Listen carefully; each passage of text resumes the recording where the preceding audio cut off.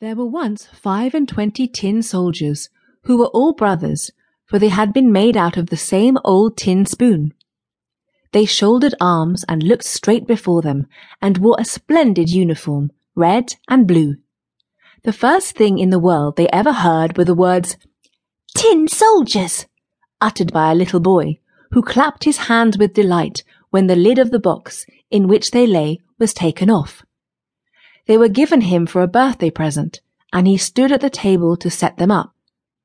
The soldiers were all exactly alike, excepting one, who had only one leg.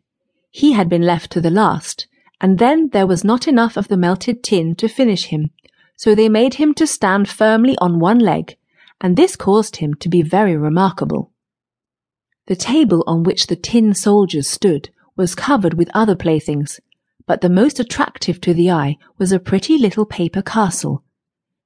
Through the small windows the rooms could be seen. In front of the castle a number of little trees surrounded a piece of looking-glass, which was intended to represent a transparent lake. Swans, made of wax, swam on the lake and were reflected in it. All this was very pretty, but the prettiest of all was the tiny little lady who stood at the open door of the castle. She also was made of paper, and she wore a dress of clear muslin, with a narrow blue ribbon over her shoulders, just like a scarf.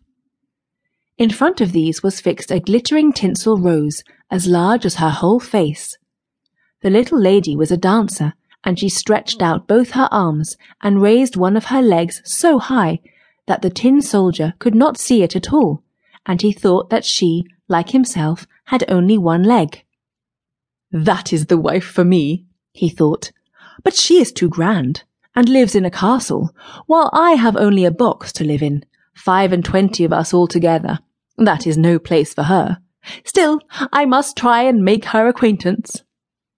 Then he laid himself at full length on the table behind a snuff-box that stood upon it, so that he could peep at the little delicate lady, who continued to stand on one leg without losing her balance.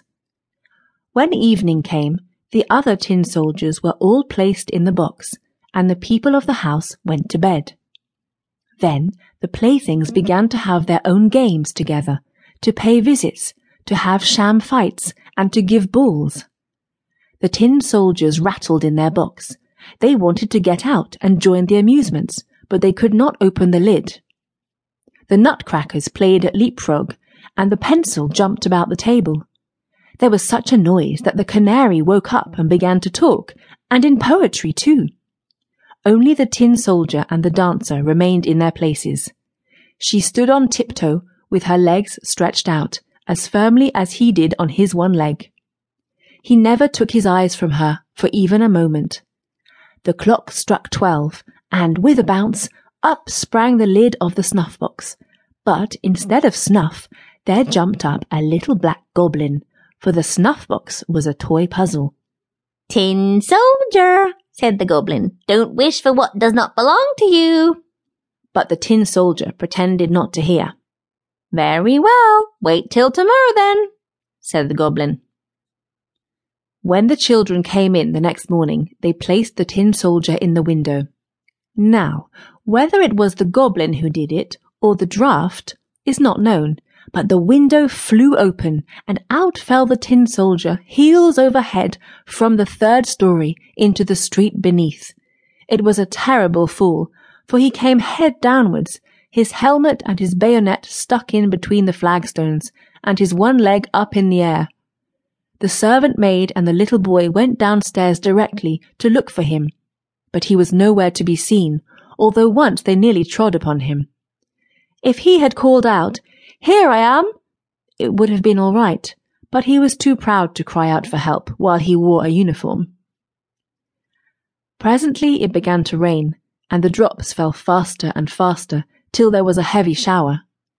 When it was over, 2 boys happened to pass by, and one of them said, "Look, there's a tin soldier. He ought to have a boat to sail in."